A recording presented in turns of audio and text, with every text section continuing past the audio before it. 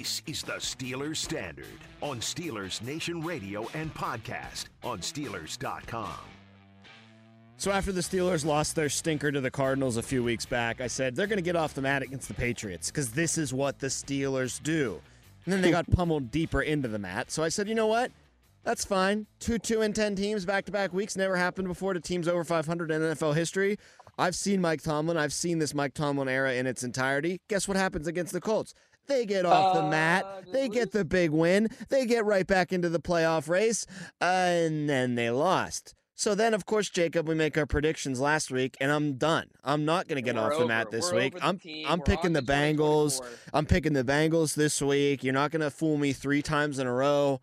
And then they emphatically get off the mat, drop 30 points on my head, win by double digits, and it's a very, very Merry Christmas for everybody at Acrisure Stadium. I mean, just when I knew this team always likes to go in opposite directions than what the public thinks they're going. But just when I was ready to jump in with the public and just ride that flow down to stinking it up the last 3 weeks of the season, they came out and they had their best performance in 3 years, especially offensively. Yeah. It was a Christmas miracle. I don't think there's any better way to put it. Oh, no, I completely agree with you. I mean, there's just no, tangible way that you can say that you would have expected that to happen. There's just nothing that you would tell me that would make me say, I believe you. I'm buying you. This team just always seems to zig when you think they're going to zag. And it's never been more the case in these last 4 weeks, the last month of this season. You go up against 2-2-10 teams, and you think, okay, here it is. Here's the path to the playoffs. You can get to 9-4 before the Colts game. Maybe you get to 9-5, and then you can pull off a win against the Bengals, get to 10-5, and you're kind of smooth sailing to the playoffs. You don't need to win out after that. And then, of course, they lose 3 in a row. And then Jake Browning, who's got one of the hottest hands in football, comes to town looking for his revenge game against the Steelers after he lost to them in his first career start with the team. And then what happens, Tom? Not only do the Steelers win the game, Jake Browning throws 3 interceptions, and the offense puts up 34 points. This isn't like the Monday Night Football game way back in week 2 when the Steelers had over 20 points, but 14 of them came from the defense. No. Every single point you saw on the scoreboard for the Steelers came via the offense. You were stunned. I was left stunned after that game. Yeah, how could you not be shocked? No one saw it coming, like I said. And with Rudolph's performance, you start there because where else can you start? Have to. 17 for 27, 295 yards, 2 tutties. And I think the big one is getting off to such a fast start. His first pass attempt in 2 years almost in a regular season, dating back to that Lions tie when Big Ben was still around. When everyone's last memory of Mason was, oh my gosh, he tied with the Lions, and all he had to do was not throw the ball at the dirt. That's the last pass everybody remembers, right? Was bouncing it to Ray McLeod. Everyone's lasting memory of him. And then what does he do in his first pass attempt since that game, Tom? Bang, 86 yards to the house. I believe it's the second longest touchdown pass in Steelers history, is what Charlie Batch was saying on the postgame show. Landry Jones owns the longest. Charlie had the longest until Landry broke it, and then Mason jumped up in front of Charlie there. So, I mean, you want to talk about an explosive play and starting fast. You can't do. You got about, 14 yards to play with to make it more explosive than the play that you saw from Rudolph to Pickens. So you get the fast start. You get Pickens involved early, which we'll get to in a minute. Obviously paid a lot of dividends. But, as opposed to, he was making all the right passes, Jacob, the accuracy was there. He was able to hit on the deep ball. Just the eye test, the look, his comfortability under center. He looked like he had been starting for years and not some guy waiting on the bench for 2 straight seasons hoping to get one more chance and wondering if he'd ever indeed get that one more chance. I mean, this guy looked as comfortable as either of the other 2 quarterbacks have looked for the Steelers. And, Pickett is still so young in his maturation process, and Rudolph, although he's played less than Pickett game-wise, or it's about equal, he hadn't been Pickett hadn't been in the league as long as Rudolph has, but Right. I just saw that comfortability from the quarterback position, that kind of confidence. And I'm not saying that Pickett's not confident, but just a quiet confidence almost where, it didn't seem like the game was too big for Rudolph at all. In fact, it felt like it was moving slowly for him. And I just don't think you've seen that kind of command, that kind of comfort level under center all year long. No, you haven't. And that's true about number 8 and number 10 especially. And that's kind of what's the most frustrating part about this, Tom, is sure you had to deal with the scenario of if Kenny Pickett is healthy this week, and we'll learn about his health when Mike Tomlin speaks to the Pittsburgh media shortly, the Pickett versus Rudolph debate. But He's going to talk soon, Jacob. I don't think he's going to tell us anything, though. Do you? No. As far as the starter is going? He might give an indication of Kenny's health, which could then give an indication of who could start on Sunday. No, yeah, that's for sure true. But I just think what's going to happen, we're going to just get the whole Kenny will be trending in the right direction because he was last week. Right. So, exactly. they're going to be pleased with his progress. But, yeah, I don't expect a decision on the starter to be made until towards the end of this week. No. But we will be given an indication of is it going to is trend? He in the running? Yeah. Right. But the bigger debate here, or the bigger argument that is frustrating that wasn't made in Mason Rudolph's favor earlier in the season, was the fact that how could you watch Mason's tape on Saturday against Cincinnati and compare it to Mitch Trubisky's and just leave this guy on the bench for 3 weeks, Tom? Yeah, that's the debate, I think, Jacob. People want to say, well, Mason's looked better than Pickett ever has. Pickett's your franchise guy. Pickett's the first-round pick. You're going to go back to Pickett eventually, and I get the decision to do that. And we'll talk about that a lot more in the next episode. But the one that had me scratching my head was, why was Mitch starting for the Patriots game and the Colts game? Why did Mitch come in for Kenny against Arizona? Like, what didn't you see throughout camp the past couple of seasons, in preseasons, that would have let you believe that Mitch is number 2 and Mason should be number 3? And none of us could really speculate that Mason should be ahead of Mitch on the depth chart until we saw what we saw last Saturday against Cincinnati.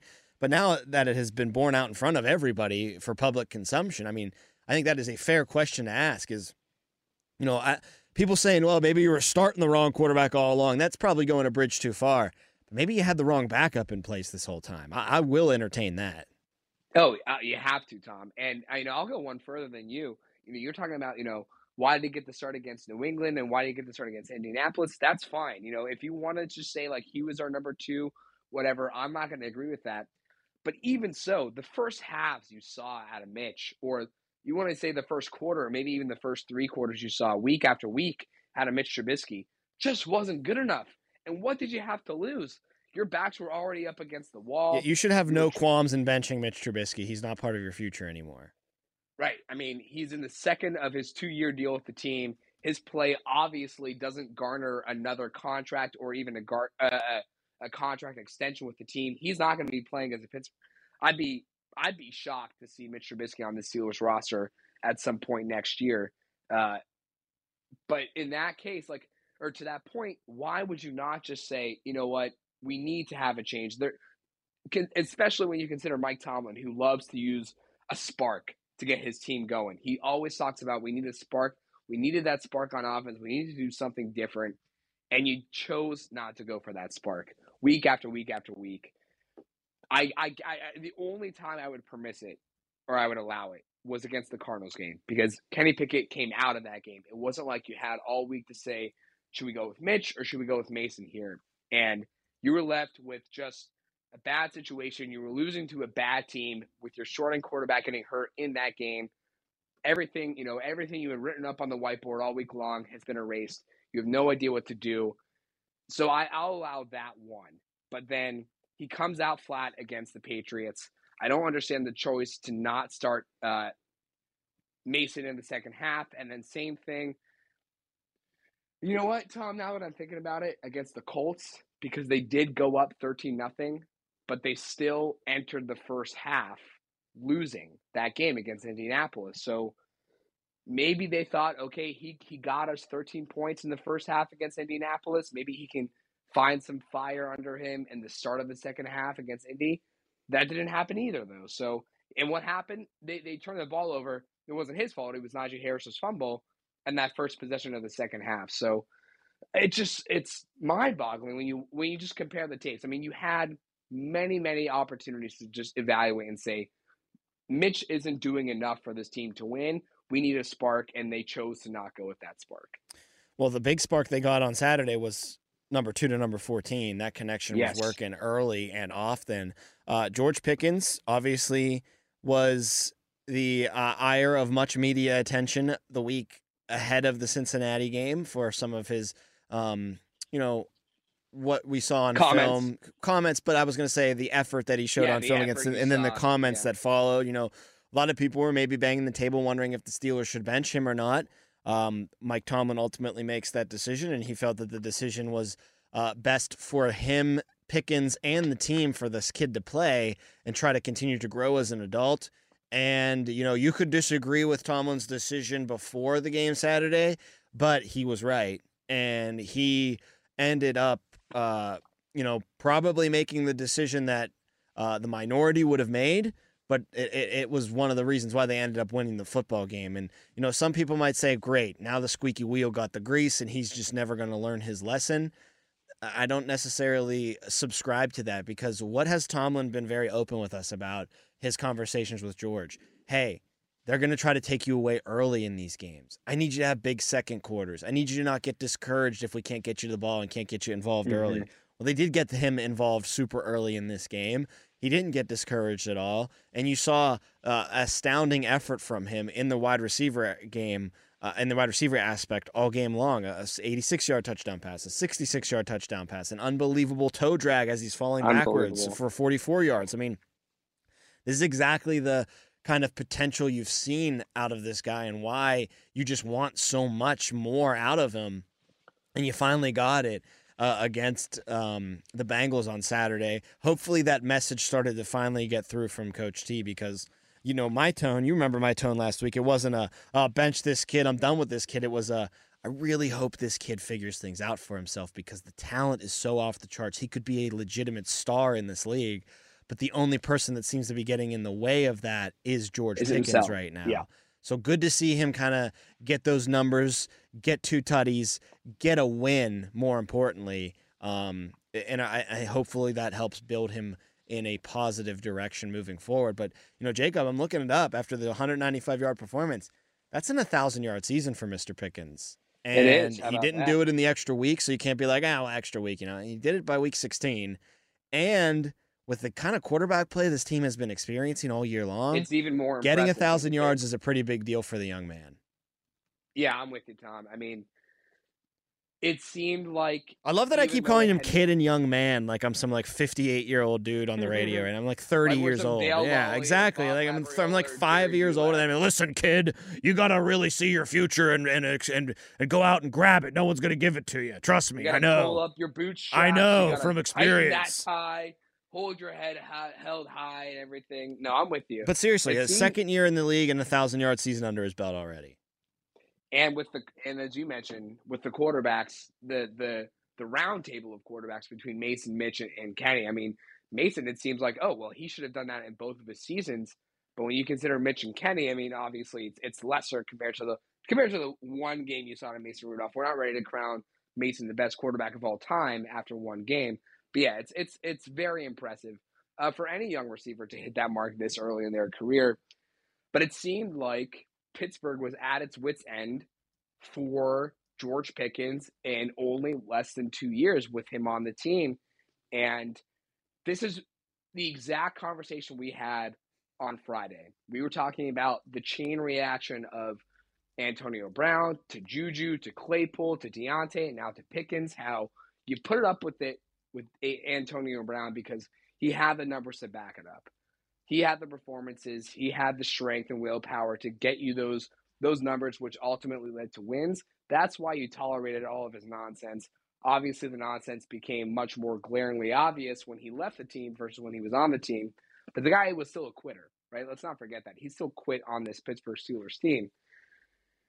This is why you don't quit on the guy until the guy maybe ultimately quits on you. Hopefully it doesn't get to that point. Yeah, because That's what Jerry Dulac brought up too, Jacob. With the AB situation, he committed the cardinal sin of not showing up to practice and quitting on the team. That's why he didn't get to play in Coach Tomlin's eyes. It didn't get to that point with George Pickens. He just said some bad things to the media, but he showed up to practice every day. He was there after the practice ended, working hard. He did everything he had to do as far as a professional is concerned, and that's the big difference in this scenario.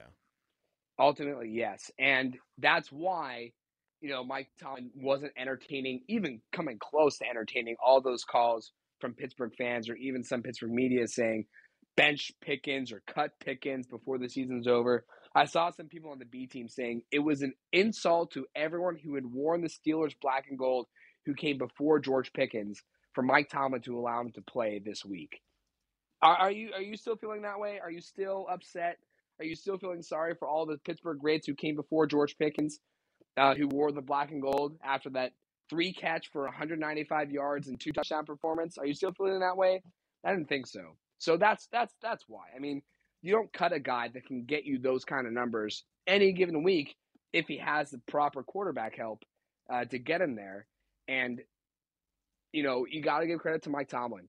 I think a lot of people have been willing to kind of throw him under the bus here these past few weeks for not being ready for the 2-10 teams. And then not being ready coming out of the gates against Indianapolis, or seemingly being ready to come out of the gates against Indianapolis and then ultimately losing that game, giving up 30 unanswered points. But you have to get credit to Tomlin. Something he did, one of those meetings he must have been in with George Pickens, got through to that young kid. Here we are again saying young kid, saying you have to believe. We need you. We need you. We need you.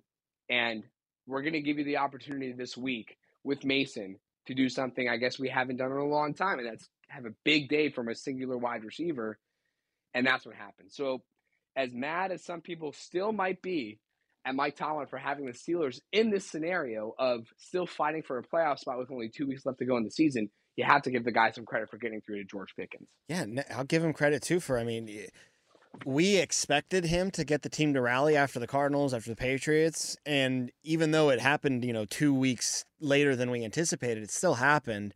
I mean, not every coach in this league can go through a 3-game losing streak to some of the teams they lost to and then bounce back in a way they did against Cincinnati with their third-string quarterback, by the way, Tom, starting. How many people did you hear saying, oh, the Steelers are going to lose out now? There's no question about it. Yep, that was very popular.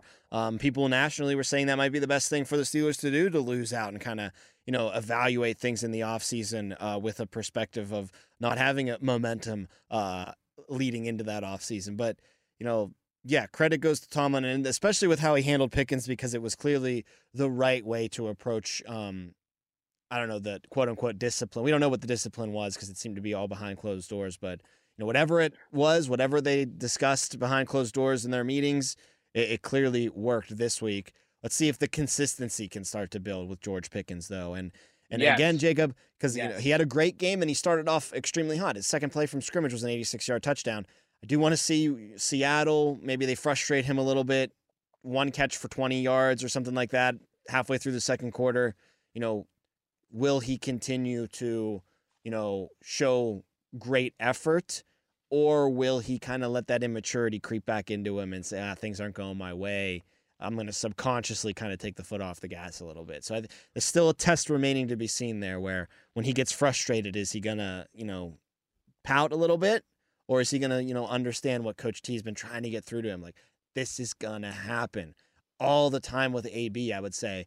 You might not have a great first quarter, but you need to dominate that second quarter. You need to dominate that third quarter. So really interested to keep my eye on Pickens moving forward here. On the other side of the ball, though, Jacob, the splash was back on the defense. And that had been something. And it wasn't just from T.J. Watt, which is what this team needed. Rudolph and Pickens, they're probably going to get their money at the end of this segment when we do the moneymaker, not going to lie. But the defense, to me, was the most impressive part of this game because of the skeleton crew that you had at safety and inside linebacker, and a team in Cincinnati that had been scoring points in bunches. They were like the 6th highest scoring offense in the NFL in the past 3 weeks since Browning had really taken over. And you held them to just 11 points, and they looked lost for the most part. And you forced them into some big, weighty turnovers in the red zone with Patrick Peterson making the interception. Eric Rowe, another guy coming off of his couch, making his impact felt. Now, Eric Rowe had the interception. He also got torched on the T. Higgins touchdown play. So, I mean, a little give and take there from Eric Rowe, but I get it when you're coming off your couch. There was also another play. Miles Jack came in for, I think it was his first or second play of the game, and he blows up the play in the backfield, just took the wrong angle to Joe Mixon and completely missed him, and he went for 4 or 5 yards. So, I mean, a little rust there between those two, but they both made big plays. Miles Jack, I mean, this guy was eating ice cream like me 4 weeks ago. Right. Now he's the green dot. Now he's calling the plays for the Steelers defense. So kudos to him, Eric Rowe, Patrick Peterson sliding to safety. I mean, this was such a ragtag crew, and the effort was insane, and the results were insane too, with multiple turnovers, only 11 points allowed. The Bengals couldn't run the ball to save their life. Just really masterfully done from that Steelers defense, who, having Cam and Watt help, of course, but they were certainly shorthanded.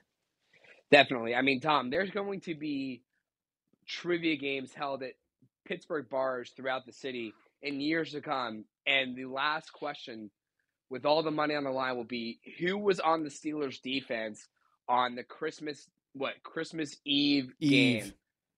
Or Eve, was it Eve game? Eve, yes. Who was on the Steelers defense on the Christmas Eve game when Mason Rudolph torched the Bengals 34-11? That's the ultimate test of Pittsburgh sports knowledge, if you can name those guys who are on the field. Because there are people who are watching that game who have already forgotten those names. Like you mentioned, Eric Rowe. I mean, Mykal Walker is a guy who had a big day just because he had to. Not necessarily a great day, but you saw him involved a lot just because once Landon Roberts went down early on, he had to be involved. I mean, he was going to be involved anyways just because he was the next guy up behind Landon Roberts. But once E-Rob went down, you had no choice but to turn to Miles Jack and Mykal Walker all day long. Guys like Eric Rowe in the secondary. It was such a world. You felt so panicked. At least I know I did when the injury report about Landon Roberts came out, that as soon as he came out, everyone was saying, okay, he is immediately doubtful to return. And you thought, okay, well, there it is. Despite this really great play to start the game from Mason to George Pickens for 86 yards, you thought it's not going to be enough. This team's going to come out flat. But the defense really stood tall. 3 interceptions on Jake Browning. This guy was almost perfect. I mean, we were saying all week long, he's second in passer rating to only Brock Purdy in the entire NFL with a minimum of 100 pass attempts throughout the season. This guy doesn't turn the ball over. He doesn't take these deep shots. And what happened, Tom? The Patrick Peterson interception in the end zone was a deep shot. I mean, that may have been the biggest boneheaded play. It was a bad play, yeah. On either side of the football, but that's what you do. That's what you have to do. You take these guys who are inexperienced and you force them into errors that they weren't already making, and that's what the Steelers did. I mean, on that play where Pete had that pick and the interception, I saw Cam Hayward, T.J. Watt, and Alex Highsmith all chasing Jake Browning, and I thought, how scared for this life must this kid be, because he's got 3 of the baddest pass rushers in the NFL coming at him all at one play. And I'm assuming that's what led to that interception. But the Eric Rowe pick earlier in the game, I think it was the first interception of the game, really set a tone saying, we're not just going to let you do all these short dump passes to the running backs. We're going to make you throw the ball down the field, and we're going to make you throw it into tight scenarios. And Eric Rowe came up with the first. We know Pat Pete came up with the second, and eventually the Steelers got their 3rd pick of the day. And the pass rush all day long. I mean, there were plays where everyone was screaming at the TV. There was holding on T.J. Watt. There was holding on Alex Highsmith. I'd like to contend, Tom, that the sack that T.J. Watt got on Jake Browning early in that game was worthy of getting 2 sacks. Because 1, he was held and still got to Browning. And then he somehow got back up and forced Browning to the ground. I just think the NFL needs to consider giving T.J. Watt 2 sacks on that play. Well, he got a forced fumble on that play, too, to add to the resume. Right. Unfortunately, not recovered by the Steelers, but that still counts as far as the stats were concerned. Before I get to Watt, one thing I want to say, Pat Pete playing safety, I like that. Wouldn't mind seeing a little bit more of that. Maybe a Minka Pat Pete tandem in the back there next year. Wouldn't be opposed to kicking the tires on that one. I remember... I think Mark was actually the one who was saying Rod Woodson. He asked one time. We all know Rod Woodson's great corner, goes to safety at later portions of his career. Helps the Ravens win a Super Bowl, but we don't have to talk about that. We don't. Rod Woodson said, yeah, going from corner to safety is not that hard. From safety to corner is like trying to, go from Earth to the moon, but corner to safety isn't that much of a transition. Pat Pete's going to have a gold jacket on his shoulders one day, just like Rod Woodson does. So I wouldn't hate Jacob seeing that transition made. I'm sure you wouldn't be opposed to it, and hopefully we see it for the remainder of the season as Pat Pete playing safety. And that's something they wanted to toy with all year. I don't think they had the depth at defensive back because Levi, he's fallen off a cliff. I mean, they were just forced to have Pat Pete play on the outside.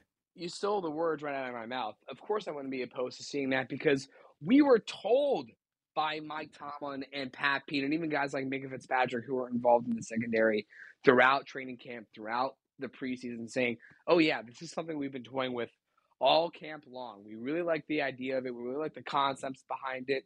We're definitely going to use it. And guess what? We haven't really seen it up until kind of this week when they absolutely needed to just because of the lack of depth overall in the secondary. Well, we're going to get to TJ Watt in just a little bit, but before we wrap up this episode, Teddy KGB finally is able to pay that man his money this week, and it's deservedly so because what a resounding win by the Steelers over the Bengals 34-11 in Acrisure Stadium's finale of the 2023 season. There's a lot of people you could go with for a change. Usually it's just a one obvious choice, but you could really pick about 4 or 5 guys, defensive or offensive. I'll be cliche because that's the kind of guy that I am. I don't like any surprises. I'm going to give mine to Mason Rudolph. Pay that man his money. First of all, I don't think it's cliche at all. It is cliche because who else are you giving it to? I mean, first of all, but like, how unlikely of a hero is that? I don't think it's cliche to pay that guy. And his name's Rudolph, and it was 2 days before Christmas. I mean, it was right out of a Hallmark movie, and they're singing Rudolph the Red-Nosed Reindeer in the stadium after the game ends. The sing-along version is. It was just right out of central casting, and on top of it all, for a guy like Mason Rudolph to know this is last chance saloon. If I fail, I'm probably not even a backup in the NFL somewhere. I got to get a front office job. Maybe I'll go back to college and do some coaching. I don't know, but I got to figure out what my life's work's going to be. Instead, I don't think he's going to be a starter anywhere, but there ain't no way the league is going to let that guy leave when they need a backup quarterback now after seeing what he was able to do in that game. So, I mean, great for him for really extending his career. It might not be in Pittsburgh, but that kid's going to be a number 2 somewhere next year. For sure. And he'll get, with the way we've seen the league unfold this year, Mason Rudolph, I believe, is like the 54th or 55th quarterback. I believe. It's something in the high 50s, right, to start at the NFL this season. He's going to get a shot next year, too. Maybe he'll be coming in as the backup, but it doesn't matter. I would be shocked to see Mason Rudolph not going to start next year, unless he's playing behind some kind of Iron Man, whether it's Jalen Hurts or whoever. That'd be the only way I'd see him not going to start. But I think it's well-deserved. I'd mirror you if we could just give it to one guy. But there's another guy that we can't ignore, and that's George Pickens. Just give him his money. Pay that man his money. I mean, just not a great day, Tom. That's a career day. Yep. This isn't just a great day for a young kid, second year in the league with not so great quarterback play. Any receiver who has ever played in the NFL would look at the stat line: 4 catches, 90 some yards, and 2 touchdowns, 196 yards, I believe. Yep. Any receiver in the NFL's history would look at that stat line and say, that would be the greatest day of my life. And he got it in his second year in the league. Let's hope that's not the best day we ever see from him. Let's hope we never see those numbers again. Let's hope we see something similar year in and year out while he's on the Steelers.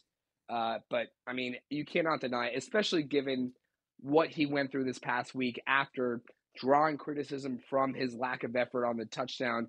Not the touchdown, but the run in the end zone. Yes. That he was supposed to be the lead blocker for Jaylen Warren.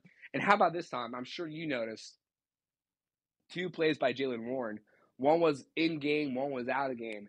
The Calvin Austin run, touchdown run. I saw a lot of people tweeting out to Kyle Brandt saying, I know there's no such thing as angry blocks, but if there ever was one, you'd give it to Jaylen Warren, your favorite guy in the NFL right now. And the second thing I'd like to point out by Jaylen Warren is on Pickens' second touchdown the first guy who met him in the end zone was none other than Jaylen Warren. Just showing like he's the ultimate team player. I think he's already a fan favorite, Jaylen Warren. As long as he stays in Pittsburgh, I'm sure he'll remain one of the ultimate fan favorites. But I got to give some credit here. While we're giving credit to George Pickens, some credit to Jaylen Warren as well. That offensive side of the ball is desperate for some leadership, and Jaylen Warren has put some leadership on display, certainly throughout this season and especially last week. I think it's a great shout-out from your end. We're going to talk about T.J. Watt. We're going to talk about the debate that everybody's going to be talking about, though, throughout this week. Rudolph or Pickett, who would you start? So we'll get into both of those topics next. You're listening to the Steelers Standard.